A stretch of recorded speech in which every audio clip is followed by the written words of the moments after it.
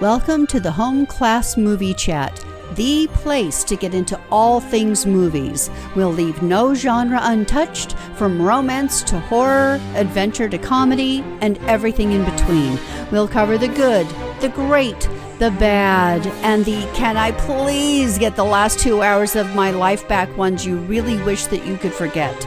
So grab your popcorn and soda, sit back, and relax. It's time for the Home Class Movie Chat with Kat and Paul.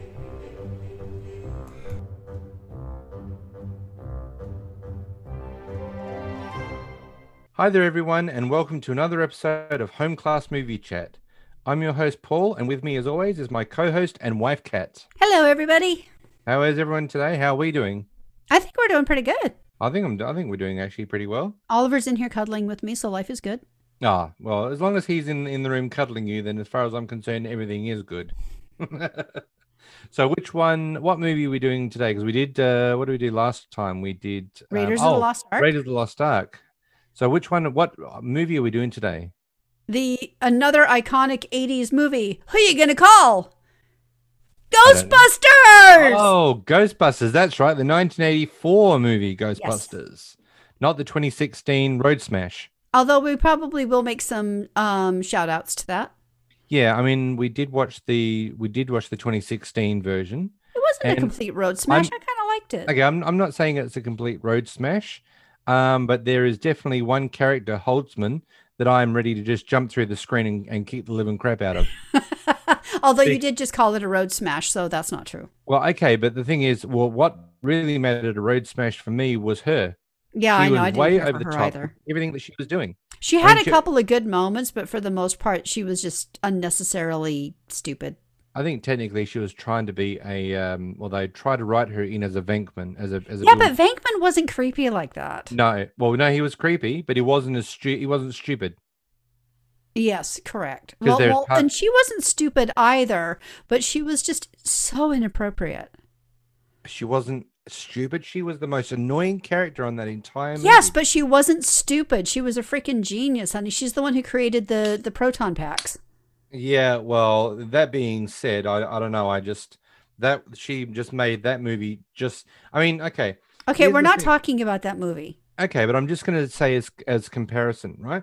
So the woman who played Holtzman, she was acting in the stratosphere, right? Mm-hmm. But if she just brought it down to maybe a couple of meters off the ground, yeah, or a couple of feet off the ground, she would have been fine. But acting in the stratosphere, I'm sorry, she annoyed the crap out of me. Yeah, I agree. I agree. So we are going to be reviewing the 1984 American supernatural comedy film Ghostbusters, directed by Ivan Reitman and written by Dan Aykroyd and Harold Ramis. Vale Harold Ramis. Yeah. And I did actually, in a quick comparison, what did I see when we were watching this? Okay, one of the things that I did absolutely love about the 2016 version was the cameos by all of the original cast. And you caught Harold Ramis's cameo in the beginning. Did. Yeah. At the university. Yeah, so when you see Abby's office, and when the dean of students is, well, because she's going up for tenure, mm-hmm. and so when the dean of the university leaves her office, there's a gold bus statue, bronze statue, sorry, right in her doorway, like facing her doorway. Yeah. So as he walks out, the camera stays on that for about maybe 2 or 3 seconds, and you get to see Harold Ramis, but it's of Harold Ramis. In his bronze statue, as an homage to him. Yep, and I love the fact I love the fact that the characters weren't who they were in the original film. Like Annie Potts, but they weren't. Yeah. Because like Annie Potts was the concierge at the hotel. That's right, yeah. As opposed to the receptionist for the Ghostbusters. Dan Aykroyd was the cab driver, and I ain't afraid of no ghosts, which was Bill Murray was the skeptic. Bill Murray was still a dick. No, but he was the skeptic on the TV Yeah, show. but he was a dick in the first one, and he was a dick in the second one. And and even things like Slimer and I think my favorite was the Stay Puft Marshmallow Man. Oh His yeah, cameo is the Macy's balloon, yeah, that's right, in a balloon phase. and Yeah, he fell on them, and it took Aaron with the Swiss Army knife to pop it to get them out. yeah. I did actually, and it was also really nice because Sigourney Weaver did the last part of it, because she was Holtzman's apparently Mentor. mentor. Sorry, Yeah. Yeah, and she wasn't actually in the film. She was in the credits. yeah, well, yeah, she was in the last part of the credits, and Winston Zeddemore was the owner of the funeral company that they were borrowing the No, hearse from. Winston wasn't, but Ernie Hudson was. Ernie Hudson, yeah, but his character, I Yeah. always look at him as Winston Zeddemore. Right, but the fact is that no one was their original character. They didn't have the same name or anything else except for maybe Mr. Stay Puft and Slimer. Yeah, yeah, I know. No, but even Ecto One made a reappearance, and it was awesome. I know, and I think that was like my favorite part of the film was the way they just integrated in the homage and the line and some of the classic lines into the second film was really trying to pay respects in a lot of ways to the first film. Absolutely. Yeah, no, I thoroughly. I mean, as I said, there was parts of the movie that really got me really annoyed, Yeah. and I'm sorry to say, but it does come down to Holtzman. She was just unnecessary. It was Well, almost like like when they she was licking the proton gun. yeah. It's like, come on. Yeah, it was just too over the top. I mean, I'm Yeah. I'm sorry, if you're Yeah. gonna try and be Bill Murray, here's an idea: cast Bill Murray as a Ghostbuster and leave you out of it because you're not a Ghostbuster. Well, see, but that's the thing is it wasn't her trying to be Bill Murray. It was her trying to be, this unique, quirky, crazy character, but it just came off as gross. And as I said, she was acting in the stratosphere rather than acting a couple of feet off the ground. Well, honestly, it's a lot like like Jim Carrey's early work, Yeah, which yeah, quite honestly, I couldn't stand him for the first few years that he was on the scene because it's like, "Wah!" all the time. yeah, And then he did things like Liar Liar. yeah, In the hands of a good director, someone like Jim Carrey is absolutely genius because they hold him back and they just release that zany craziness for just the tiniest amount, a little bit here and there, and it's really effective. Like Liar Liar, you saw that element of him, but the majority of it, you're like, wow, Jim Carrey can act. yeah. See, I was one of the poor people that went to see The Mask at the movies, Oh, and along with I also went to see Pet Detective, and I'm yeah, sorry, sure.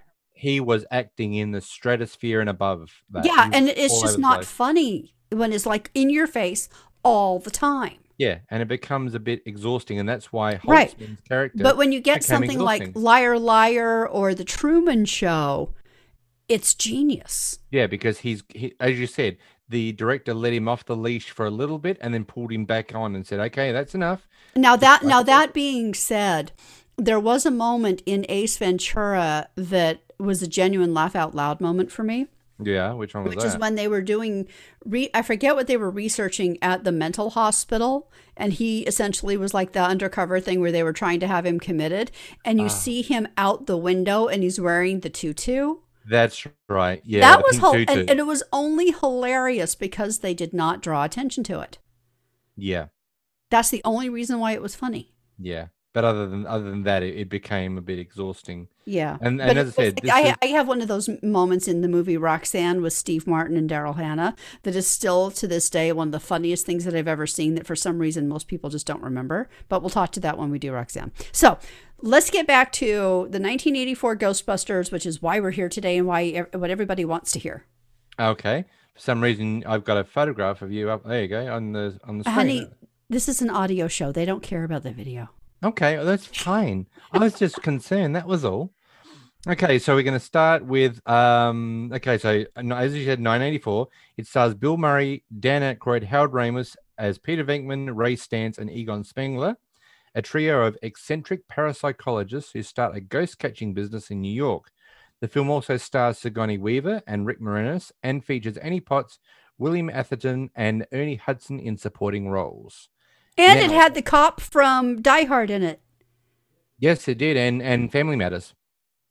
Well, I don't care about that. I just know him from Die No, Hard. I'm I just loved saying, him in Die Hard. there might be somebody in America that sits and goes, "Oh, that's right. This is where he started. He was thin and young, and this was his first, have a sneeze debut into the movie." Yeah. But yeah, everyone knows him from Die Hard as a police officer. Yeah. I loved him in Die Hard. Do you want to have a guess of how much money this movie was originally the budget for was? Not a clue. Okay, it was between 25 to 30 million dollars, Okay. right? Do you want to know how much it took at the box office? 78 million? 295.2 million worldwide. Wow. Okay, so it was a certified blockbuster? Oh, absolutely. And it basically, obviously they did Ghostbusters 2, which was, Let's not go there. Then they did the 2016 reboot, but now they've actually redoing it again with Ivan Reitman at the helm, and he's doing Ghostbusters Afterlife. That's being I released cannot this year. wait to see that. Yeah, this is going to be great when it comes out because, and it was released on June the 8th, 1984 to critical acclaim and became a cultural phenomenon. And it really did, because remember yesterday we watched that little thing about bringing Ecto-1 back to life. Now, I've always said that car was a big star of the movie. It really was. When you first see Ecto coming out of the Ghostbusters headquarters and tearing down the road, I'm sorry, it's such an iconic vehicle. And I even made a comment to you that Dan Aykroyd has driven two of the most iconic cars in cinema, which was the Bluesmobile and Ecto-1. Yep. But yeah, that was just absolutely phenomenal. They were able to bring that car back to its former glory. And Dan Aykroyd, as we saw, even took it for a spin around the block in LA. Yeah, who said being an actor isn't fun? Oh, it is absolutely. It would be wonderful. Well, the guys at the Hollywood Car Place, which I can't remember the name of it, but the ones who do all the restorations and where they get all of the period cars for different TV shows and movies and things, when they heard that Dan Aykroyd was coming, it's like the entire place turned out going, "Oh my gosh, can I meet him too?" Oh, hell yeah. I was thinking maybe he was actually going to maybe sign a glove box or sign something in the car to say. He probably did, and they just didn't film it. We just didn't see it. Yeah, because that would have been very, very a great idea. I think it would be very rare that he wouldn't do that. Yeah, I'd love to meet him. And Dan Aykroyd, as far as everything I've heard, is he is just like a really super nice guy. Yeah, I'd love to meet him. It'd be wonderful to sit down and have a talk with him about. Yeah, he's had quite the career. Oh, absolutely. His film career, from Blues Brothers all the way up to what he does now. So, yeah. So the plot of the movie starts with Peter Venkman, Ray Stantz, and Egon Spengler, the parapsychologist professors at the Columbia University, investigating the paranormal. Following their first encounter with a ghost manifesting at the New York Public Library, the university dean fires them and dismisses their credibility of the research. Yep. This is the opening part of the movie. Yeah. And I have to say, I love that opening bit where they go to talk to her and she's just like, shh. Did you find a couple of scenes or one scene in particular very, very disturbing? And why would you even ask that of somebody? Oh, you mean like when they're talking to the librarian? Yeah. Yeah, well, this just sets, okay, backpedaling even before this, when we first meet Venkman, he's doing that ESP test with the two students. Yes. And he's shocking the guy, and he's not doing anything to the girl, and he's basically hitting on this co-ed. Oh, he big time is hitting on her. And it's like, not only is that creepy as hell, inappropriate as hell, he could lose his job just for doing that. Yeah, even in the 80s, it was not acceptable to date students. Well, no. I mean, there were obviously, do you remember we saw Fast Times at Ridgemont High, and the girl ended up by living with her psychology professor. So obviously back in those days, in the 80s, it wasn't uncommon that women and college students were actually having affairs. No, it was. If anybody, if they are, it's not acceptable university policy for professors to date students. If they are a direct student, as in their class, they will lose their job and potentially go to jail if it's found out that they're having sex with a student. Oh, really? Okay. Yeah, it's a big deal. Well, and that's one of the things that annoys me about these movies from the 80s is they try to pass it off as no big thing. And it's like, no, it is a big thing. So as we go along, we've got some fun facts of the movie. So this is the first fun fact that we came across, right? So we always watch The Big Bang Theory, and The Big Bang Theory, when they were doing, there was a scene of the Big Bang show, which was that they said that Bill Murray got it wrong when he was talking about Negative reinforcement. negative reinforcement, right? So what Bill Murray should have said was he should have said it was positive punishment, not negative reinforcement, when it comes to his study of the effects of the ESP ability. That's what And he the should have shocks. said. So apparently they did get it wrong. The writer error was that they should not have put it as negative reinforcement. It should have been, I am giving you positive punishment for Yeah, getting it but wrong. nobody understands the concept of positive punishment. Everybody knows negative Negative reinforcement. reinforcement. Yeah. But that was one of the things that fell down in the writing, which was, but as you did say, it is creepy as hell that he's hitting on this girl. Now, even when the guy gets it right, because remember he's showing the He cards. still told him he was wrong and shocked him Yeah. because he wanted to get him out of the way so he could have a shot at the girl. Yeah, and when she said, "Do you think I've got it, Doctor Vinkman?" And he goes, "Oh, you've definitely got it. You're no fluke." And it's like when Ray comes in, he goes, "Oh, I need a more time with this student. Can you come back in a minute, an hour and a half?" Yeah. You know what he's going to be doing. Yeah. He's going Or to what be he's trying massively to do. hitting And on it's this just like, girl. I'm sorry, but that just ew. I know. I mean, So- okay. I'm sorry. If they had Chris Hemsworth or Hugh Jackman in that role, okay, yeah, Oh, maybe. But God, you justify it then. I'm sorry. I have just never found Bill Murray to be an attractive man. He is just not attractive to me. Oh, so those two, either Chris Helmsworth or Hugh Jackman, it'd Or be even okay. Harrison Ford. Oh, it'd be okay for sexual assault. I mean, you can understand why all the girls are in Indiana Jones's class, right? Yeah, I understand. I understand that from a female point of view that Harrison Ford is an attractive man. Yeah, So, especially back in the day of Raiders of the Lost Ark. so when they go and they're interviewing this poor librarian who was Yeah, and then they're like, "Are you menstruating?" And she's like, "Oh, for God's sake!" what part? I mean, even the guy who runs the public library says, "What's that got to do with it?" And Well- Venkman comes up with, "Back off, man! I'm a Well, scientist." unfortunately, that also plays into the mentality of the day that if a woman is seeing something out of the ordinary, it has to be she has to be menstruating. It has to have something to do with her female cycle because she can't actually be, she has to be imagining it. She's just irrational. She's, emotional.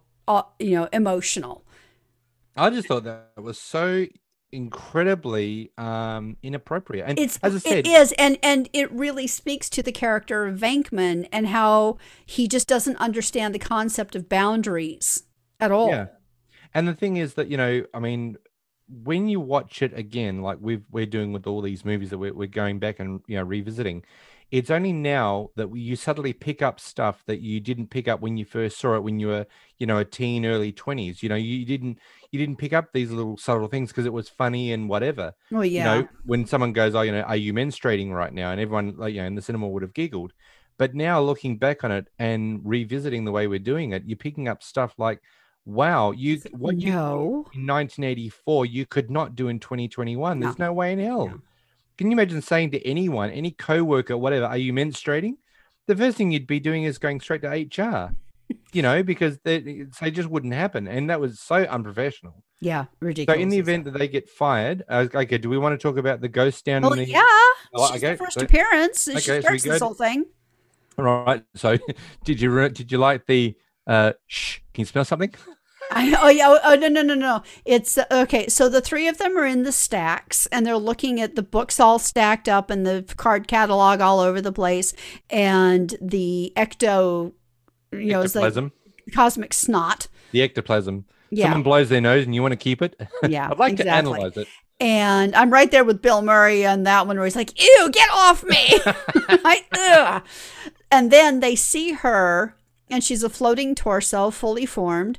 And they're like, "Okay, we'll go talk to her." And they send Bill Murray out because, well, he has women's skills. Oh, that's right. Yeah. Insert eye roll here. Women's skills. Yeah. Right. And he walks over and he starts to talk to her. And she looks around and she's like, "Shh." yeah. Where are you from originally? Oh, yeah. But actually, before that, just before they saw her, Egon is like, "Shh. Did you hear that?" No, it was Ray. No. Egon says, "Did you hear that?" And then Ray says, "Oh, did you smell something? No, You smell that?" that's not the line. Okay, then what's the line?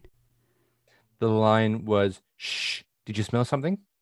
Ray actually does that, and then of course, Bill Murray's character looks around like, "What? What?" But anyway, so then they pull back into the stacks and they're like, okay, well, we need a new plan. And Ray's like, I've got a plan. I know what we're going to do. And they go out and he's like, get her. And then she charges them and they run out screaming. And it's really rather hilarious. That's right. And then, of course, we're going to analyze the data and get back to you.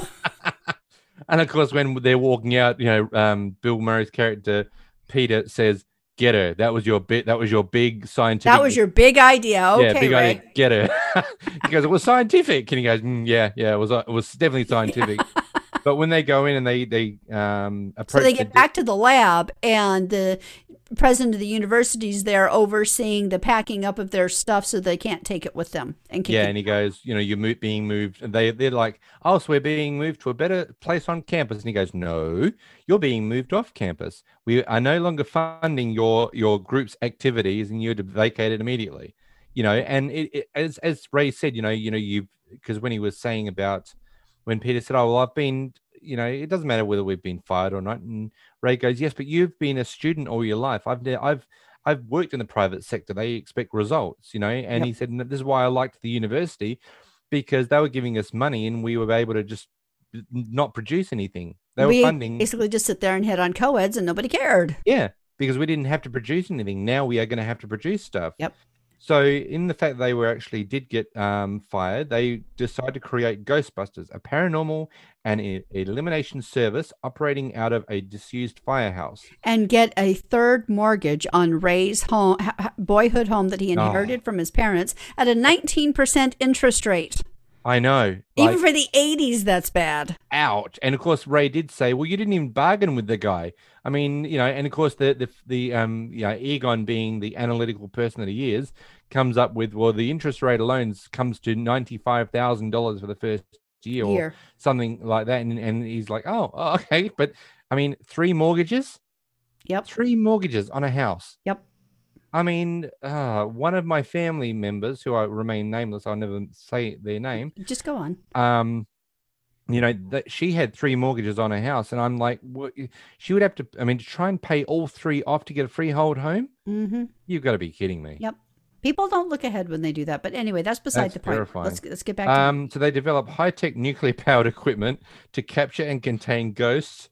Although business is initially slow, it really is initially slow. The amount of stuff that they were actually buying just to play around with in their Yeah, let's speak to that for a moment, because you look okay. So they get the firehouse, which they did, which also made an appearance in the 2016 film at $21,000 a month rent. Ouch. Yep, but we did actually see that again. They didn't say how much it was in the 1984 film. I wonder if they bought it. I think they did, personally. Because I'm thinking if they've got that amount of money. I mean, I remember when they in this version that we're talking about now, when the real estate agent takes them in there and is talking to them about this and that, and Egon says, I think this building needs to be condemned. It's totally inefficient for our power needs, and the neighborhood is like a demilitarized zone. And Ray is so excited to slide down the fireman's pole. And let's stay here tonight. We'll test it out. And of course, then Egon and Peter both look at each other and look at the real estate agent and says, I think we'll take it. And she goes, good. So I'm thinking they bought the building. Well, that's the thing, is they never actually said if they bought it or rented it. And they didn't say how much it was or even how much money Ray got for his mortgage. No. So they never actually tell you how much money. But that's really something we didn't need to know. No, it really wasn't. But that being said, when you're looking around the firehouse before they actually start doing, getting the business, you see like 3 pinball machines and upright game machines next to each other and different things around the office. And it's like, well, if they're really hurting for money and don't have any clients, why in heaven's name are they buying these game machines? Because those are like several $1,000s each. Yeah, and that was the first thing that you actually noticed. That you said to me, with all the stuff that they've got, because the last part, when they actually do get their first client, Dana Barrett, which is Sigourney Weaver's character, Peter's like, oh, I think we need to draw some petty cash so I can take her out to dinner. And they're having Chinese food, and Ray goes, this is the last of the petty cash. Yeah, this lovely feast that you see before us is represents the last of the petty cash. And it's like, okay, so they must, so really to save money, they should have gone very basic to begin with and gone, okay, let's get basic stuff. We can buy all this stuff when we need to, but right now we don't need to. Well, basically, I think what happened was the director and the set designer wanted to make it not look quite so empty. So they wanted to throw some stuff in there, but didn't bother to think that how much that would actually cost if they were to buy those to put in there. Yeah. And they should have really, I said this last night when we were watching this, that they should have thought to themselves, well, here's an idea.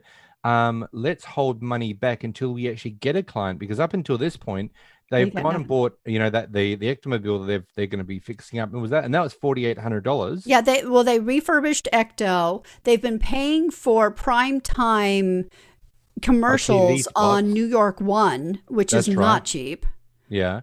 Then they've got all these game machines. They've outfitted the office where, what's her name? Annie Potts' character is going to be sitting. Janine. Janine, thank you. So they've got all this stuff that they've got, and all the electronic equipment and stuff. So they're really going all out for the possibility that they may get someone that will come. Yeah, but let's get some clients first. Now, talking about Janine, the way she keeps hitting on Egon is almost as bad as Venkman with anything in a skirt. Yeah, I know. Except her. He doesn't hit on her.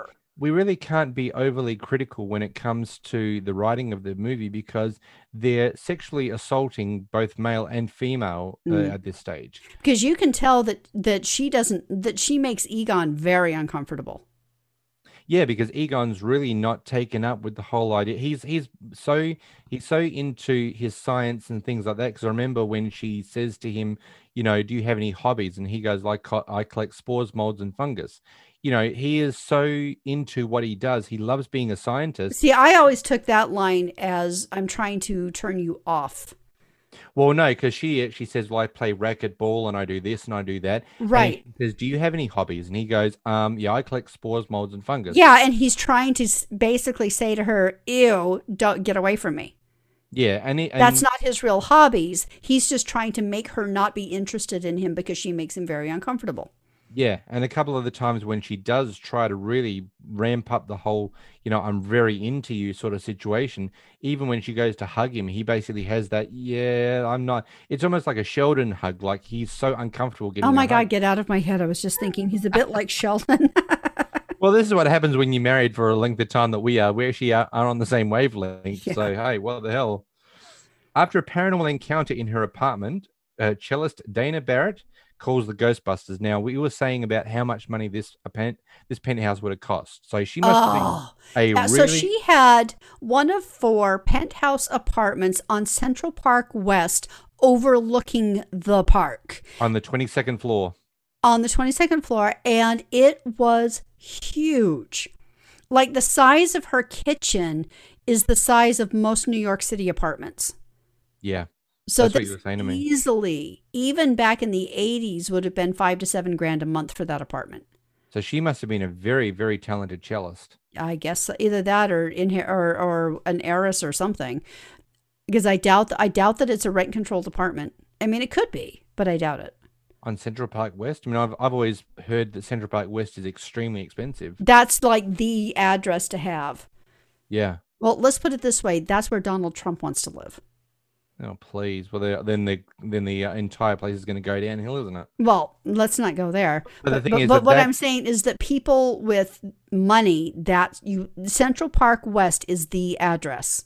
Yeah, and when as we go through the movie and as things happen and the entire part of one part of the apartment is blown out, you can see the what she overlooks. Yeah. Like it's enormously, and it's gorgeous as far as the view goes. Yeah. So, that's what you're paying for, is that view. But to have that much space in Manhattan it just doesn't happen. Yeah. So as she recounts opening her refrigerator and seeing a demonic dog-like creature that utters a single word, Zool, Ray and Egon research Zool while Venkman offers to inspect Dana's apartment in a failed attempt to seduce her. Let's talk about the very first creepy part of this movie. Okay. To begin with, she's a client, Yes, potential client. Yes. Okay. And he is trying to get her into bed when he first meets her, not even having had a date. Within the first couple of hours. Yeah. That's the bedroom. Nothing ever happened in there. Oh, well, that's a shame. That's a crime. What a crime. Yeah. And it's just like, ugh. And the thing is that what I found really creepy, and as we go along, I've got some more fun facts about how creepy he's become. When he says to her, I come home and I've got my work and that's it. And I suddenly meet someone like you and you've got the same thing. So I'm going to go for broke and say, I am madly in love with you. Yeah, that was like within 2 hours of meeting her. Yeah, I'm sorry, and I'd love to be expletive on this podcast, but I'm not because this is a family podcast. But I will say, give me an effing break. I've had guys in my life when I was single move fast and say I love you way too soon, but that was usually because it was like within the first month or so. Well, that's hyper speed at the best. Not the first couple of hours. No. And the thing is that he is, because remember when she was in being interviewed by the Ghostbusters, and they go through Ray goes, well, I think we should look for the history of the building, and I'll go down to the Hall of Records. And Egon goes, well, I'll look in Tobin's spirit guide to see where the name Zool comes out. And Peter comes up with, here's an idea. I'll go back to Dana's apartment and check her out. Check out her apartment. Yeah, and it's like, ooh. Yeah. I'm sorry. And this is why... And Dana Sigourney Weaver was being the perfect representative of what a lot of women go through dealing with guys like this, but we're raised to be polite. Yeah, because when he says, I'm going to go back to Dana's and Miss Barrett's apartment and check her out, she gives him this look like, excuse me, what? You see, and honestly, what she should have done was been like, could somebody else come with me? Yeah, but in that you're just raised to be polite, and you're like, yeah, okay, I guess they know what they're doing, so I'll just go along with it. Yeah, but as we both know, when he gets into the apartment and proclaims his love for her within the first hour, is like, come on, man, give me. Yeah, a break, it just to me that was just incredibly bad writing. But as I said, when we were kids and we were watching this movie, that was hilarious because when he's being pushed out of the apartment, he goes, "What? No kiss?" And and you're just like, ew. You think that's, you say ooh, but you think that's funny, right? Now, as adults, you look at it and go, that's just creepy. Yeah, he's like, that's the guy's a restraining order waiting to happen. Oh my, yeah, and he definitely a failed attempt to seduce this. Yeah. The Ghostbusters are okay. So remember when they get hired to get rid of Slimer at the at the hotel, Sedgwick Hotel? Yep. A very gluttonous spirit. This one is Slimer. He is who became a friend in the cartoon version of the show. I'm so glad that Slimer actually made it into the 2016 one because that was. I know. He was his girlfriend. Him and his girlfriend. Slimer. That was hilarious. But yeah, so we were actually just watching something a minute ago about the comparisons between the different scenes when they're going into the elevator, and the guy goes, "Oh, so what are you guys supposed to be? Some sort of cosmonauts?" And he goes, "Oh, no. Someone saw a cockroach up on 12," and he goes, "Man, that's some cockroach." And of course, they're going in the elevator, and they're all complaining about the fact that, I feel we should have actually tested this equipment. I blame myself. And Peter goes, why worry? We're all wearing unlicensed nuclear accelerators on our backs. And of course, Ray goes, yep, well, no need to worry about that. Might as well switch me on. Switch me on, and you get that low, and of course they all go, oh shit, moved to the side. My favorite part is how they just kind of move to the other side of the elevator, like that's gonna save them. If there's an explosion, everyone within that elevator is going to be. Everybody within a square mile is going to be vaporized.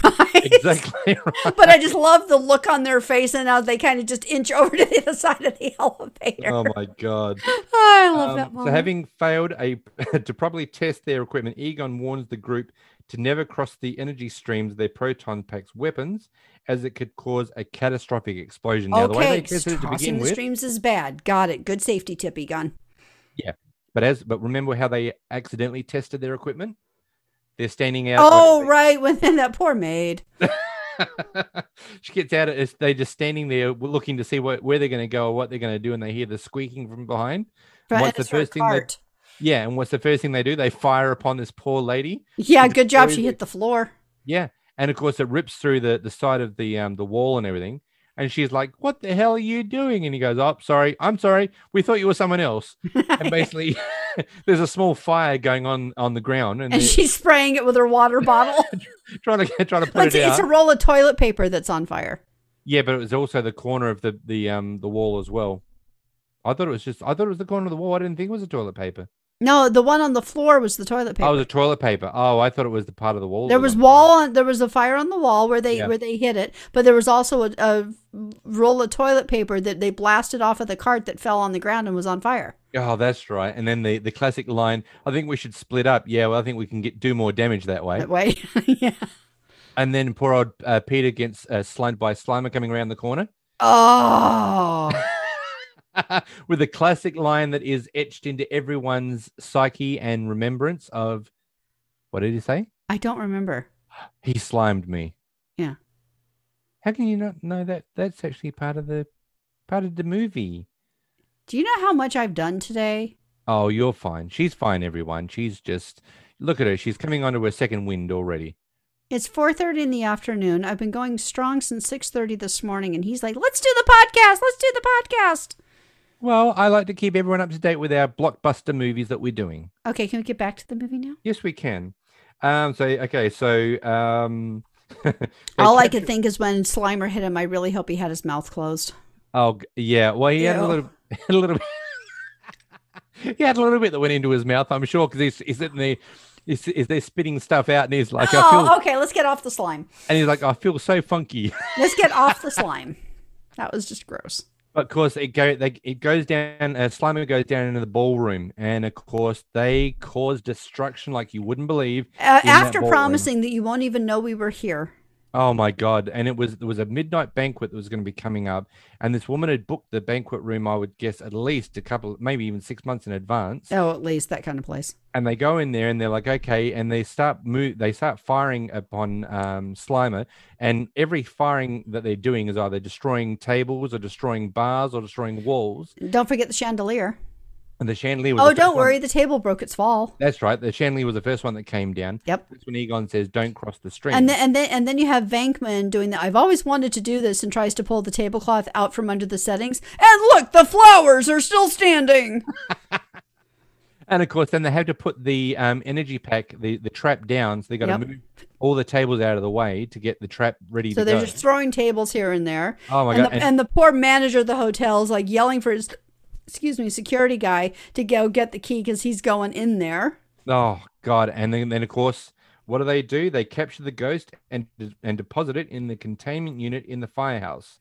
We came, we saw, we kicked its ass.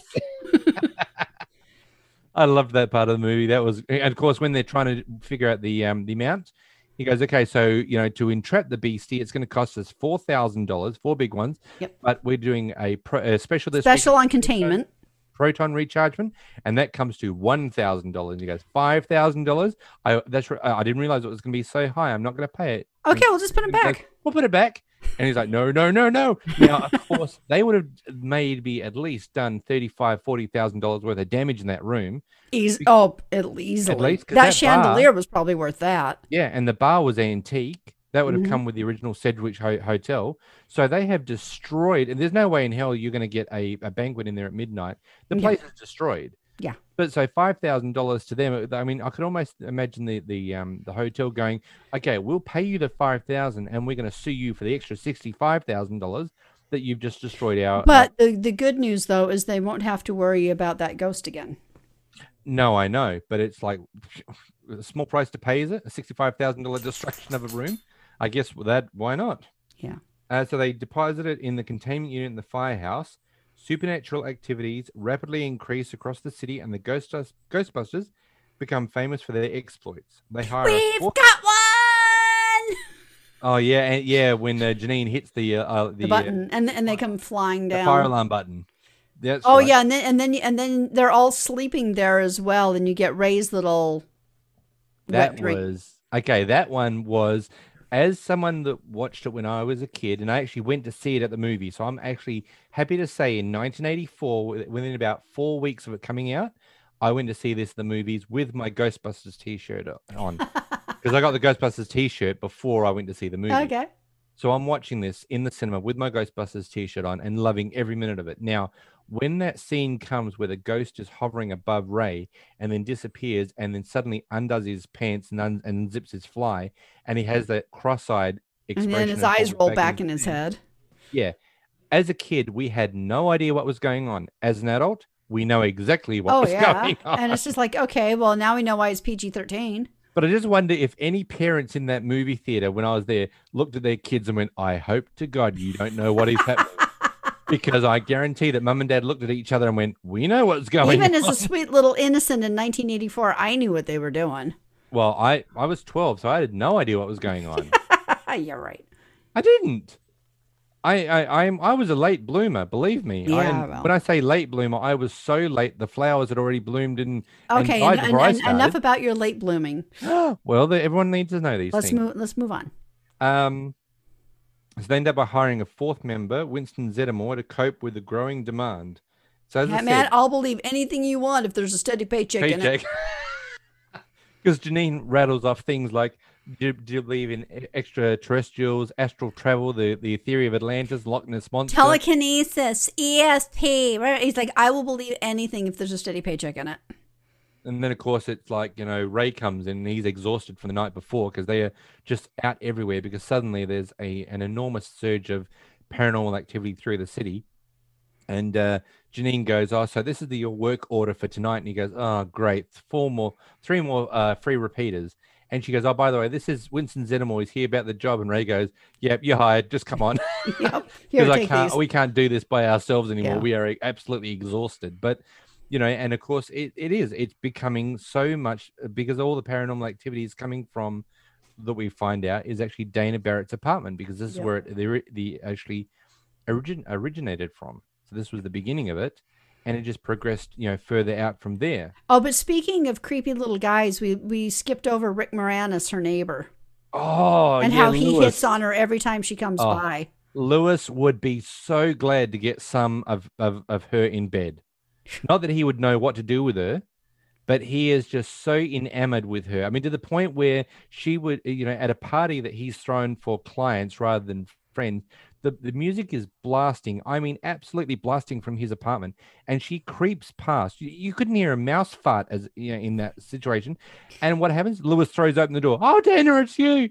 And it's like, oh, yes, Lewis, it's me. You can see her going, oh, please leave me alone. But he is so enamored about her. I mean, even when you first see the Rick Moranis' character, and he goes, I just did I recorded a 30-minute workout on my VCR and then played it back in high speed for 10 minutes and got a great workout. Yeah. And then she goes, okay, well, I've got to go, Lewis, bye. And he goes, yep, I've got to go take a shower, and just announces to her exactly what's going to happen and what he's doing in his life. Yeah.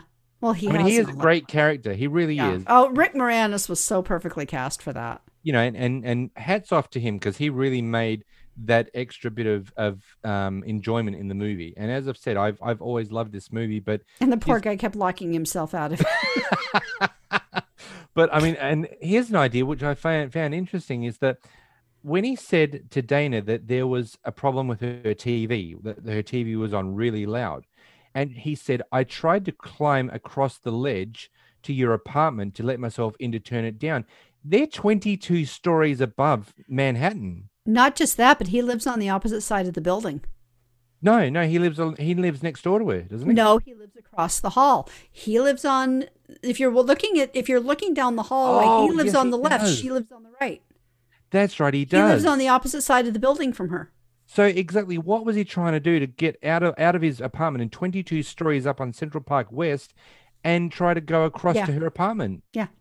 And then he goes, oh, so I couldn't do that. So I I just turned turned my mine up TV really up. loud so everybody would think there was a problem with all our TVs. Yeah, I didn't even see this is something that you really get to start, noticing when you're actually watching it over again and really paying attention the way we do on this podcast. You can pick up these little Yeah. things.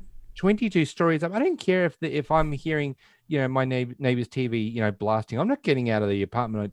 22 stories Well, up. he's only doing it so that she wouldn't get in trouble because he loves her. Oh, he is super sweet on her. Yeah. Absolutely super sweet on her. So, suspicious of their operations, the Environmental Protection Agency, The EPA. Yeah, the EPA, Walter Peck asks to evaluate their equipment, but is rebuffed by Venkman. Because Venkman's a jerk. No, he's not. Now, Yes, he is. okay, now this is something that I actually found interesting. So, when he says to him, exactly what are you a doctor of? So he says, I'm a doctor of psychology and parapsychology. Okay. Now keep this in mind as we go along the movie. Psychiatrists are medical doctors. Psychologists are not. So he says, I'm a psychologist and a parapsychologist. Mhm. Okay. Psychiatrists prescribe medication. Psychologists can't. Correct. Right. Okay. So just keep that in mind because Yes. as it goes, I know where you're going with this now. psychiatrists diagnose illnesses, manage treatment, and provide a range of therapies for complex and serious mental illnesses. Mhm. Psychologists focus on providing psychotherapy, which is talk therapy, to help their patients. Okay. Yeah. So just keep that in mind as we go along as to why I would have said that. Yep. So when he says, Little foreshadowing there for you. foreshadowing for sure. So he says, okay, well, I need to see your equipment because there's a lot of rumors and I want to dispel any problems that they may have with an EPA situation. And he goes, well, no, you're not going to look at it. And he goes, well, go and get a court order. And Venkman says, well, go get a court order and I'll sue your ass for wrongful prosecution. And of course, just rebuffs him because, hey, but this is, as I said, this is the foreshadowing that we've got coming up. And Venkman is a jerk. Well, you say he's a jerk, but I think it's more along the lines of he's protecting his business. Yeah, but there are ways to do it without being such a jerk about it.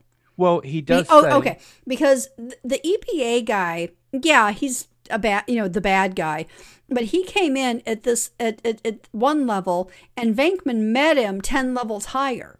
He started out, he was completely antagonistic from the get-go. He didn't even try to have a rational conversation with the man. Well, I think for Venkman's situation, he wants to make sure that this guy's aware that you can't just walk over me because you're the EPA. He wants to make sure but he could have done it in a way that wasn't incredibly antagonistic. Oh, I understand that, but you can see when he does. Sorry, Oliver wants help. Does he? Okay. Well, I'll just sit here and talk to myself. Am I just talking to myself as I go along? No, I'm right here. Oh, okay. I find. Are you just there? I just let him out of the room. Oh, okay. And now we might hear him walking up and down the hallway. That's all. Yeah, he's going to do that. He's going to walk up and down past my. That's why he was laying right here on the floor really nicely, but then I don't know what his problem Obviously, is. he just wants to get out for a walk. Yeah. So it just seems to me that with the way that Venkman is, he just wants to make sure that, and yes, there was a way that he could have approached it a lot differently. But when he does say to the, Walter Peck, well, why do you want to see the protection grid? Because, you're so interested in this protection grid. Why do you want to see it? And when he does say, well, I just, there is rumors and I just want to dispel any rumors, he should have just taken it at face value. And maybe Venkman was wrong. And he should have said, okay, I'll let you see it. You can't touch it. You're not going to look, I'm just going to take you to show it. But he does become antagonistic and basically does have that, well, I'm not going to show you and you're just going to get the hell out of this building. Yeah. So he does do the right thing where he does go, okay, well, if that's the way it's going to be, I will go to a judge and get a court order. But, he did approach it wrong in a lot of regards. He should have actually been a little bit more willing to work with the EPA rather than be this antagonistic sort of person that sits there and goes, well, no, I'm going to be this and I'm going to be that. He should have just said to him, okay, no, I understand. If you want to see it, that's fine. We'll go down. There's other employees, my other business partners that are down there, so they can see what you're doing, and we can explain to you what it is and why we've got it there. But just, we'll be gracious enough to show you. Just make sure you give us the same courtesy. And they could have potentially saved themselves a lot of grief if they had just been a little bit nicer to this guy. Yeah, exactly. So later, Egon warns that the containment unit is nearing capacity and dangerous surges of psychokinetic energy, which is PKE, indicates that the city has turned into a supernatural hotspot. Now, there was and I didn't realize this, and it was only through research that I found that there was um, a scene that was actually taken out of the movie, and Ivan Reitman took it out because he felt that it was actually slowing the movie down if you got to see it. But Venkman comes down the stairs and says to Egon, "How's the containment unit?" And he goes, "It's getting crowded in there. It's almost at capacity." There was originally a window that Ivan Reitman had installed, and when Peter Venkman opened it up, you could see all these ghosts inside of it, and it was like a huge room, and he was actually watching ghosts almost like basically going past the window, as if they were locked in a cell that they couldn't get out, and they were actually, and he was saying that in the scene, Peter Venkman says, "Well, that's the closest thing to hell that I've ever seen." And that's where he felt that it actually slowed it down. So when he decided to recut the movie, he took that scene out when he just basically says about about the Twinkie, about the fact that the PKE is just so huge, and he says, it's think of it as a Twinkie that's 35 feet long. Yeah, and it weighs 10,000 pounds or whatever. Yeah. And basically that's trying to explain to him how much energy is in that containment unit. But that was something that actually I found interesting on researching the movie, is that, he took that scene out because there was no need for it to have it in. It was it just slowed it down. Although it would have been kind of cool to see. Oh, yeah. And I've never seen it. It was just on the storyboard that they actually had yeah, I'd like to see that scene. It would have been great if they actually did put in all the uncut scenes, but or all the we have the Blu-ray. We should see if it's on the behind the scenes. No, it's not. It's not behind the scenes, unfortunately. So Venkman meets with Dana and informs her Zul was a demigod worshipped as a servant to Gozer, the Gozerian, a shape-shifting god of destruction. Because remember, he goes to meet her after a recital that she does. Yeah, where he meets her out in the plaza. That's right, and he goes, "Oh, you're the best one in your row," and she goes, "Oh, you're good. Most people can't hear me with an entire orchestra playing in the background."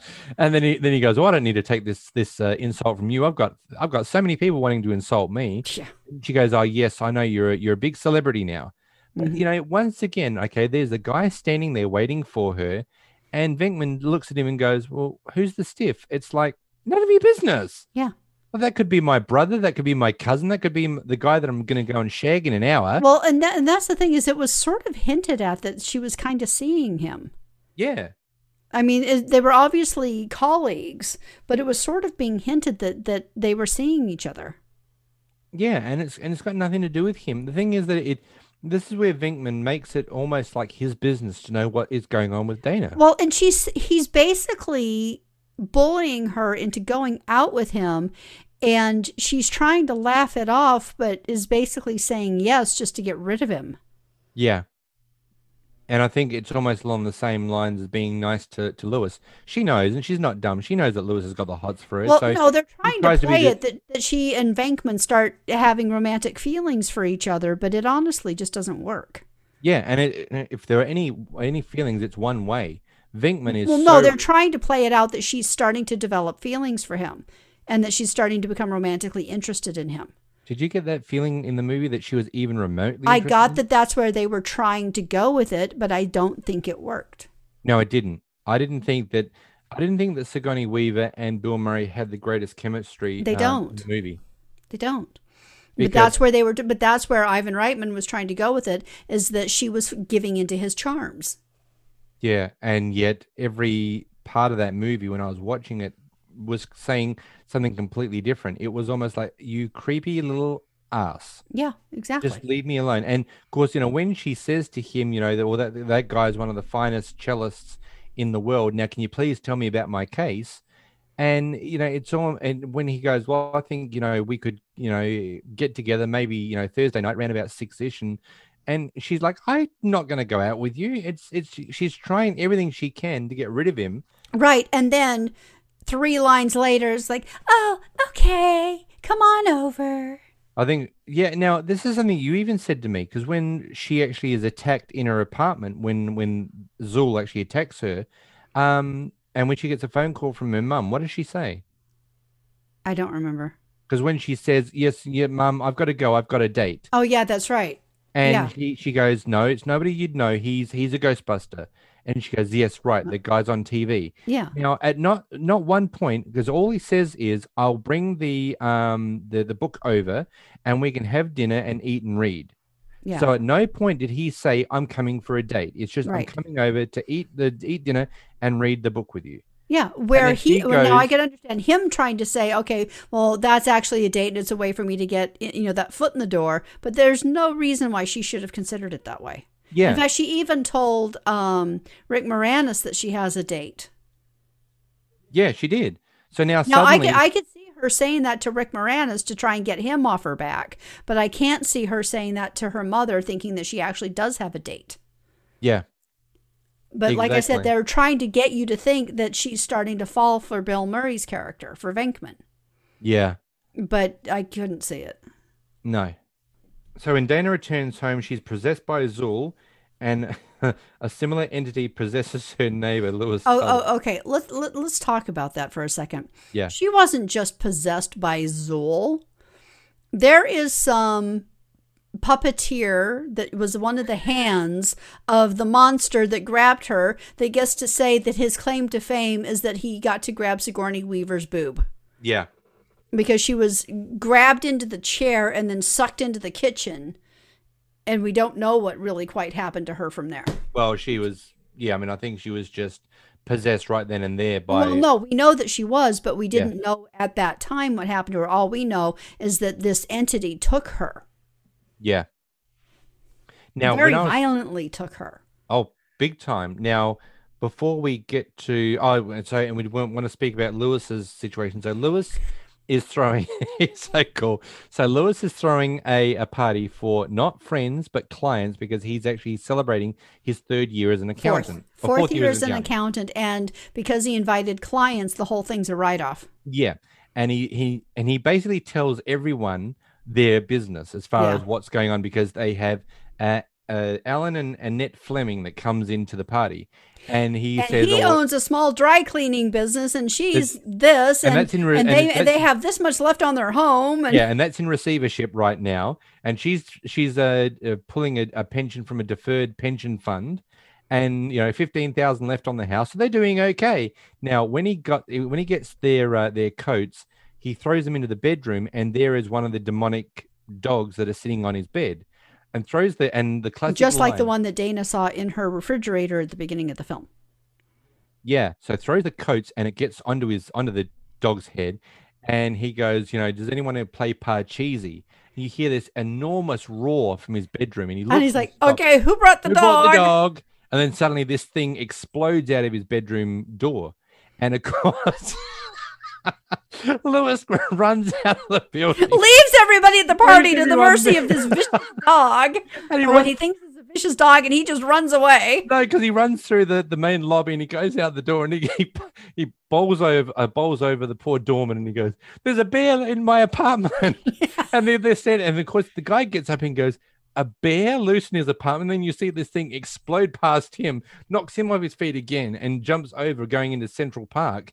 My So- favorite was Lewis trying to vault the fence. legs go everywhere. He goes face planting into the ground Because he can barely make it over the fence, and the dog just hops over it. Oh my God. I mean, I'm telling you, I mean, I remember, as I said, going to the movies and this scene absolutely cracked up everyone in the cinema. Oh, it's hilarious. And then he runs over to that pavilion in the park where everybody's having dinner, and he's pounding on the doors and the windows trying to get somebody to let him in, and they all just kind of look up at him and then go back to their dinner. Yeah, after he's attacked. Yeah. Now, No, when he's just screaming before he gets attacked. Yeah, that's right. Yeah. He's And trying they're to like, get in. What the? Oh, okay, whatever. Because it's New York. That's not Some crazy person's trying to get into the restaurant, and we're actually having a nice time. Yeah, but what's interesting though is when that thing attacks him, everybody at the apartment building could see it. Yeah. No one at the restaurant could see it when it attacked and possessed him. Yeah, now that was something that I remember saying to you, because it's all a glassed, walls and everything, they would have actually seen him being attacked by this huge demonic creature. Now you said to me, hang on a minute, did you see the dog? Like, did you see this creature? And I'm like, no. So at what stage did it like disappear to attack him, or because I couldn't work out that part of the movie because it was almost like you could Well, see we, the we dog. I don't mean, know how it worked for the possession. My personal theory is they ran out of special effects money. so you just see him sliding down the glass door, and then they all go back to their dinner. Yeah. Now, of course, Peter Venkman arrives But then at again, it's like magic. You don't see it because you're not expecting to see it, so therefore it doesn't exist. yeah. Now, Peter Venkman arrives at the apartment because it's date night, so he's going up. He's got a bunch of roses, and he goes up to her apartment. And of course, the police are taking statements from all the guests saying that Lewis ran out. And we don't know where he's from, where he's gone, whatever, And And he there, walked. and there's a kid's tricycle in the hallway, which was Yeah, rather random. which is interesting because I wouldn't have thought that that place would have been allowing kids to ride up and down on their tricycles into the No. hallway. Well, no, the idea being that when that thing came crashing out the door chasing Lewis, that it dragged things out with it. Like there was a chair and a couple of, bits of clothing and this toy tricycle. So, Lewis, what are you doing in your what are you doing in your And apartment? Lewis doesn't have any kids. And I No, don't what think is there he were kids doing? at the party. What's he doing with this tricycle? Yeah. Big wheels. What's he doing with the big wheels out in the hallway? That was, or maybe it was just an homage to The Shining. Who knows? No, it could have been. I don't know. I mean, I didn't never read that Ivan Reitman had anything to do with The Shining, so I don't know. Maybe But he just liked it. maybe he liked it. But that was very strange. I didn't. But that was just like, of all the things that thing could have dragged out into the hallway, where in the world did a big wheel come from? Yeah, because I don't. There were no children. No, I found that I didn't. Funny enough, I didn't pick up on that to begin with. It was only when the Ghostbusters were going in to do the final battle with Zool that I saw the tricycle. And I'm like, oh, that's interesting being there, but it doesn't give you a second glance because it's just Yeah, it's randomly so sitting- fast you don't think about it. and half the place is destroyed anyway. Yeah. You just sit there and go, oh, okay. But suddenly there's this tricycle, so maybe it was. Yeah. Maybe he had some friendship with the guy who did The Shining I don't and put know. it in there. But anyway, so Venkman gets to Dana's apartment and she opens it and she's got this very sexy look going on. Oh yes, are you the gate? Are you the keymaster? Keymaster? And he goes, not that I know of. And she slams the door and says, well, no, the first thing is, well, that's a new look for you. Oh, that's right. And then, are you the keymaster? Not that I know of. Slam. Bang goes the door, and then he knocks on it again, and she opens up the door and says the Are same line. you the keymaster? Yes, I am. I'm a friend of his. He asked me to meet him here, and of course goes in and sees all the ectoplasm, dripping off of her stuff in the house, Yep. in the apartment. And then she's looking at him going, you want this body? And he says to her, "Well, no, it sounds like there's more than one person in there already. It might get a little bit crowded." Yeah. Now, what I was saying before, Peter Venkman is not, and I repeat, just for anyone who's listening to this podcast, he is not a doctor that's got access to drugs. He's not a psychiatrist. He's a psychologist. And he's got no access to drugs, right? No, none So whatsoever. now, with everything that's going on, and of course, she levitates off the bed because he says to her, "I want to talk to Dana," and she comes back with, "There is no Dana. There is only Zool." And now he come on, says- do the voice. There is no Dana, only Zool. Ooh, very good. Thank you. So You sound like as she- I should give you a cookie. Yes, please. So as she levitates off the bed, he's looking at her from above or from below and says, "Please come down." And she growls at him, this big roar at him, right? Now, obviously, at some point, he gets her to stop levitating and comes down onto the bed. Now he calls back to base. He called because Well, okay, Egon so picks up the so while phone. this is going on, back at the Ghostbusters headquarters, the police have brought Lewis because Bellevue doesn't want him, and the they're police- afraid to put him in the lockup. Yeah, and they're afraid to put him in the lockup, so they brought him here, and they've got that thing on his head that shows a scan of him. It looks like a heat scan, and it's the dog thing showing up on the monitor. Yeah, the creatures there. So Yeah. wherever he looks, you can see that the dog is looking the Yeah. same way. Yeah, so you can tell that he is being possessed by this thing. And Peter calls in to say what's going on with Dana and tells them, That I just shot her up with 100 milligrams of Thorazine. now where the heck did he get Thorazine?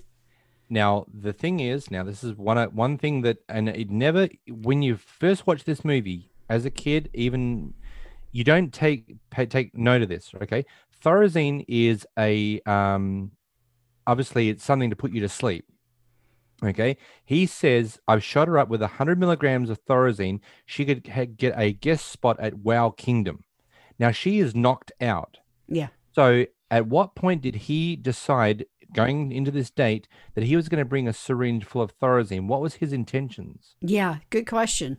Was his intentions to date rape her? That would be my guess. Because when he arrives at the apartment, Because why else would he have Thorazine on him? right? So when he drives at the apartment, Illegally. okay, so he's not driving his own car. He pulls up in a taxi cab, Mhm. right? He goes up into her apartment. He's just carrying the flowers. He's got nothing else on him. So he would have had the Thorazine in his jacket pocket at some stage. So some stage during the night, he's going to decide that I've been throwing myself at her. She's rebuffing my advances. So I'm going to stick her with Thorazine. I'm going to knock her out and I'm going to basically rape her. Yeah. And so when you first see this movie, you don't get this idea of like, because I first thought Dr. Venkman was a doctor. Yeah. That he's got access. But in researching this, as I did, going into what he actually is, because he's only a psychologist, he's not to do with psychiatric situations. He's got no access to drugs. He doesn't carry Thorazine on him. No, it's illegal for him to do that. Yeah. He didn't walk into Dana's apartment with a doctor bag. He just walked in with flowers. And technically assault. And he was going to basically rape her. Yeah. So it's either his either intention was, and I love Bill Murray. I love his character in this movie. He is just absolutely wonderful. But it really starts to make you question certain things when you actually see this movie again. Yeah. He's either going to do one of two things. He's going to persuade Dana to sleep with him, or he's going to rape her. Either one, he's going to get what he wants. Okay. And then unfortunately, this does lend itself to the fact that Peter's character is really, really creepy. And based on his other behavior, it wouldn't surprise me at all. Yeah, for the fact that he's already said to her in the first hour of his meeting, "I'm in love with you," and he's been throwing himself at her continuously. Now he's got Thorazine. Okay. Wow. Okay. Yep. Okay. So they bring So Lewis. Yes, they bring Lewis back to the Ghostbusters apartment. headquarters. Now, unfortunately, Walter Peck, the EPA. Oh no, that's right. They didn't bring him back. He escaped. No, because what happens is when Lewis is in there, Egon's doing a whole lot of tests on him. And at this stage also, the EPA arrives, Walter Peck, and he wants to shut down the containment grid. And of course, Janine basically stops him and goes, I need, I've seen TV, you need to have a warrant or a writ or something. And he basically tells her, I've got a court order, I'm going down in the basement. And of course, Peter also does arrive at that stage and goes down to the basement as well. Walter's already said to Egon, I want to turn off the protection grid. And of course, Peter says to him, don't turn it off. I'm warning you that whatever you do, if you turn this off, we are not going to be held responsible for what's going to happen. Yeah, it's on you. And he says, I'm going to turn it off anyway. And he says, okay, go for it. And you see Egon's little expression of boom is going to happen. They know what's going to happen. So in the ensuing situation where they turn it off and the red lights flashing as if to say, you're now in deep doo-doo right now, the explosions start happening in the Ghostbusters headquarters. The roof explodes and all the ghosts are being let out of the containment unit. Lewis escapes and he runs away and he's following all the ghosts. And you see a magnificent view of the Manhattan skyline. I love it when he stops and talks to the horse that's doing the horse-drawn carriage, saying, "Are you the Are you the gatekeeper?" The gatekeeper. That's right. And of course, the guy who's riding him goes, "I'm the one that makes the deals. He pulls the wagon. You want to ride?" And just gives a little look at him with the red eyes and goes, looks at him and goes, and the guy goes, "What an asshole!" when he runs away. But the scene I'm talking about is that when you see the explosions happen and all the ghosts have been released out of the containment unit and you see the big view of Manhattan as all the ghosts are flying between the buildings, basically heading towards Dana's apartment. This is where Lewis is going. He's following all these ghosts. So he knows what's going to happen. Now, because Venkman already has met the gatekeeper, he says, and of course, then what happens? Egon says, "Where's the keymaster?" And they're like, "Oh shit," because they know that if those two get together, there's going to be a hell to pay. Yep. And of course, that's when they're arrested by the EPA, saying that this explosion is a direct result of why we wanted to shut you down in the first place. Of course, they have to then go in front of the mayor. Well, they don't have to. The mayor decides for them. He wants to see them, and says, okay, I agree with what's going to happen. But if this doesn't happen, what am I going to do? And he goes, well. Peter says, well, we'll go to jail peacefully and quietly and we'll enjoy it. If you let us shut this down or whatever and nothing happens, we'll go to jail peacefully, quietly. We'll enjoy it. But and if we can stop this, then chaos of biblical proportions, dogs and cats sleeping together. Mass hysteria. But my favorite moment though. But what sells it? My favorite moment in this entire scene is when he's like, look, Lenny, baby, think of it this way. If we're right, you will have saved the lives of millions of registered voters. And that's what sells him right then and there. And then the mayor's like, points at Peck and goes, lock him up, get him out of here. Get him out of here. You think to yourself, there is exactly right. So we've also forgot to say that Lewis's character, Lewis has been turned into Vince Clotho, the keymaster of Gozer. Right, and so he gets up to Dana's apartment. He gets up to Dana's apartment. Are you the keymaster? Are you the gatekeeper? Gatekeeper. She goes. He goes. I'm Vince Clotho, the keymaster of Gozer. Are you the gatekeeper? And she goes. What is it? How did they say it? I'm trying to say. Basically, what ends up is they end up having sex. Yeah, they did. Big time. He was very happy about that. Too bad he doesn't remember any of it. I know. Lewis has this look on his face like, yeah. Oh. No, it's the hair. Hey? It's the hair. Oh, the hair definitely stands up on end in more places than we care to talk about. Yeah. But he was very happy about the fact that he finally got to, but as you said, he's got no recollection of what's going on. So in jail, Ray and Egon reveal that Dana's building was designed by Ivo Shandor, leader of a Gozer worshipping cult, to function as an antenna powered by concentrated spiritual energy to summon Gozer and bring about the apocalypse. Mm-hmm. So this is what I was saying. So they get faced. Yeah. So the guys get back to Dana's house. Or Dana's apartment building. So they arrive at the Dana's apartment and they decide that instead of using... Okay, so this is another thing. People were always saying, why the hell did they not use the elevator? Because the elevator was taking you from ground floor to 22nd in a space of, maybe... Oh, yeah. Remind me when we get to floor 22 or 20. I want to throw up. I'm going to throw up. So in the original thing, Ivan Reitman was saying that the reason that he made it decide that he was going to get them to walk up the stairs is because his thought was, well, if the Ghostbusters are in the building, and obviously Gozer knows this, she could have shut down the power on them. Yeah. Which would have trapped them in the building. In the elevator. And then she would have been able to bring the destruction of the world upon them. Yeah. So that's why he decided that, and in one of these scenes that was originally cut, they go towards the elevator, and Egon is the one that says, no, I think we need to climb the stairs. And of course, the first person, Ray says, Peter says, listen, we can get in there a lot quicker by all piling into the elevator.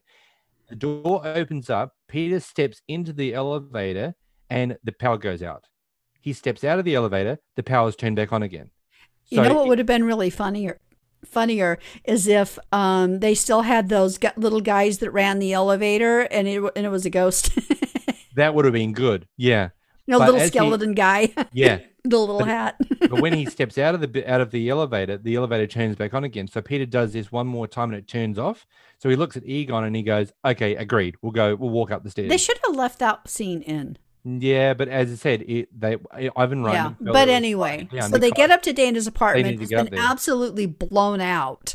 Yeah, this is why I was saying the whole corner of the building's missing. And this is what I was saying about what a wonderful outlook she had from her view of her apartment. Her view was amazing. That was outstanding. God, that was awesome. Yeah.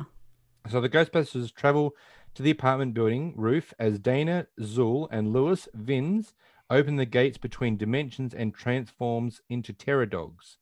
Gozer appears in the form of a woman and attacks the Ghostbusters and then disappears when they attempt to retaliate.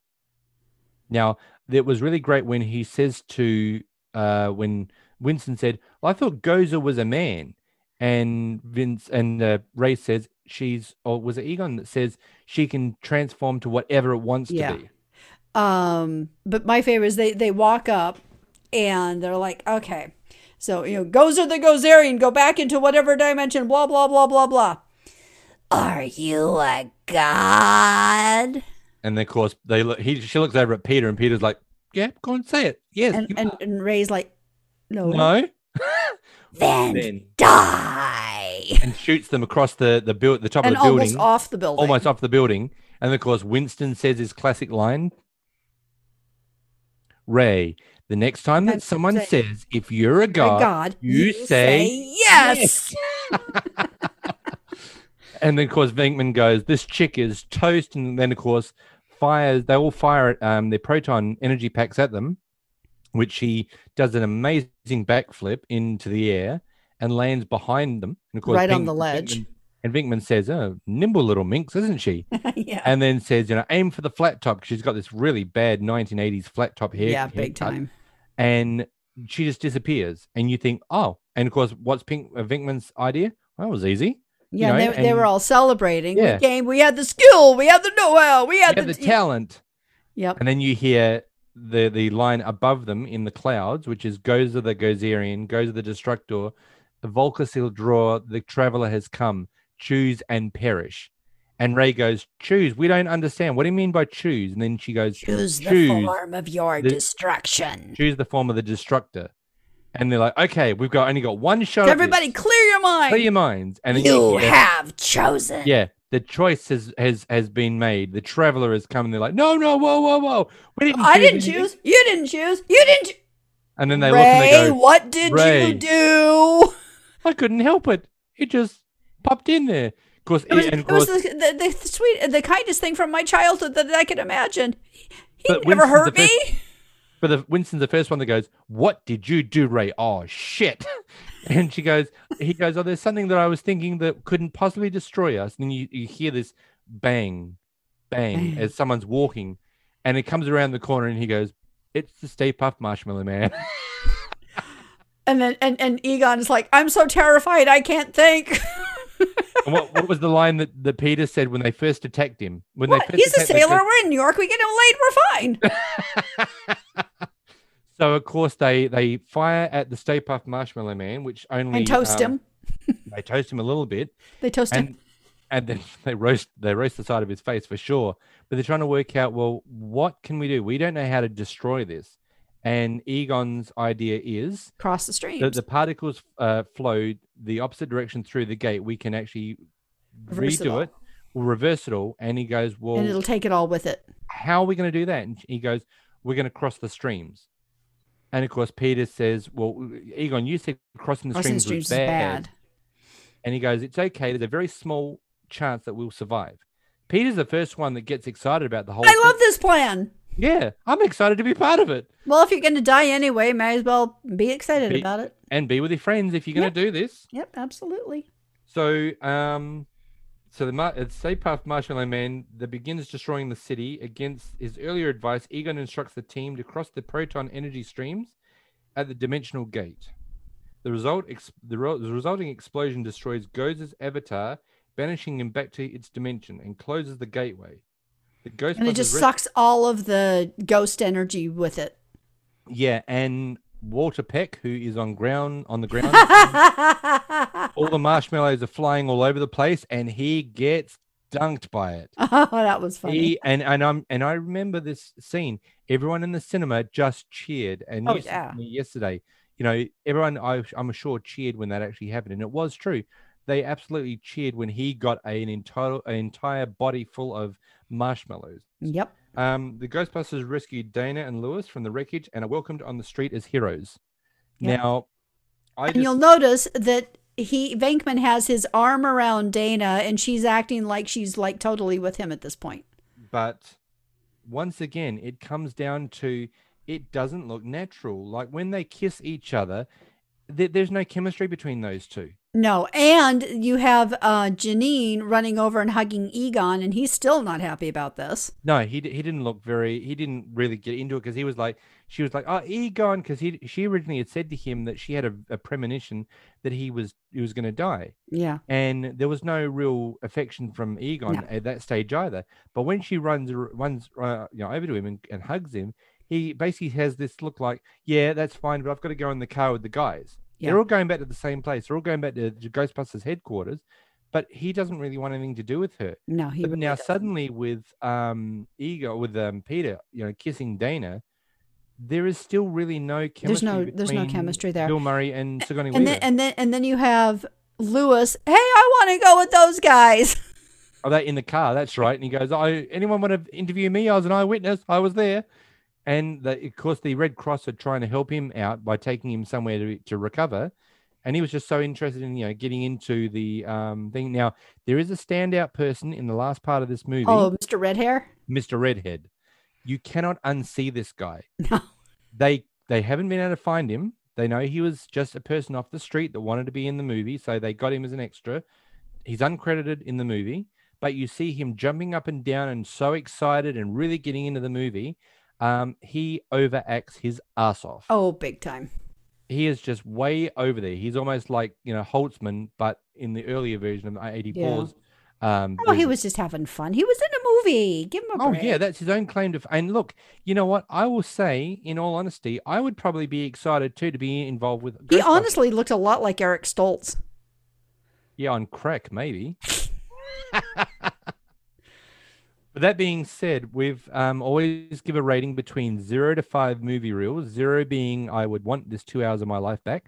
To 5, as soon as the movie's over, I could pretty much watch this again. So in that situation, what would you give this movie? I think 3 3/4. 3 3/4. Yeah. I will give it a solid 4.5. The only reason I won't give it a 5 is because of the glaring rape situations that I could possibly see happening. That would be my only real downfall of this. Yeah, I give it a lower rating because of Venkman. I've just never really liked Venkman. As I said, I love Bill Murray. I love all the things that he's been associated with. Yeah, I like him, but I've never been a huge fan. Yeah, I'm a big fan of his. I always hark back to when I first saw him in Caddyshack. I love his, and I think he's perfect. And apparently he's going to be recast in Afterlife coming up this year. I do love his acting. I think he's an amazing talent. I've just had too many men in my life, or males in my life, who have been abusive and tried to pass it off as humor, that I just can't like him. Yeah. And I do appreciate that, because as I said, it's only as an adult watching this movie now that you see that there are glaring situations in this movie that could get him into a lot of trouble. And certainly carrying 100 milligrams of Thorazine in a needle to put into someone's vein, I'm sorry, that doesn't really fly with me, as far as that goes. But that being said, I thoroughly enjoyed watching this movie. I always love watching Ghostbusters. We did watch the second, or the 2016 remake. There was parts of that movie that I enjoyed. I think the way they did a lot of the ghosts were very enjoyable. Mm-hmm. The special effects were definitely better. The special effects were really great. There was certainly, Holtzman is my only downfall of that movie. I think if she had been brought down, it was almost like a Jim Carrey situation. If the director had said, down, bring it down. Yeah, and can I just say how much I loved having Chris Hemsworth in that movie?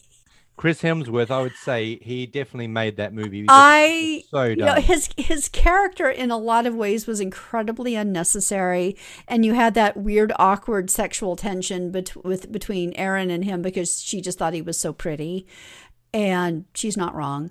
But do you think he's a male version of Janine? He was supposed to be, but dumber, and a lot dumber. Yeah. So he, in a lot of ways, he didn't really serve a function other than eye candy, aside from the obvious vessel for the bad guy to take over. But I just love the fact that Chris Hemsworth would be willing to play a part like that and just take the mickey out of himself and the type of characters he normally plays. Yeah, I would definitely say that I really enjoyed his character because it was not what we were used to. We were used to Thor and that sort of situation. And with him, just basically, as you say, taking the piss out of himself. I think personally, he looked like he had an absolute ball making that film. Yeah. And I enjoyed him in that movie. I thought that his character was so well cast, and I don't think Yeah. anyone could have actually played it better No. as a male Janine. Okay, well, But he that was- being said, follow us on social media at Home Class Movie Chat. We have a website, homeclassmoviechat.com, and we have a newsletter, and we'll be doing contests or something at some point. So make sure you join us there. And anything else you'd like to say before we wrap up? No. Okay, well, thank you so much for joining us, everybody, and we'll see you at the movies. Thank you for joining us for the Home Class Movie Chat with Kat and Paul. Home Class Movie Chat is produced and edited by Create Your Change. If you would like to launch a podcast, please visit createyourchange.com.au. Please follow Home Class Movie Chat on social media and sign up for our newsletter at homeclassmoviechat.com so you can keep up with the latest news and promotions. We hope you enjoyed yourself today and will join us next time. If you did enjoy today's episode, please leave a review on the platform where you listen to this podcast.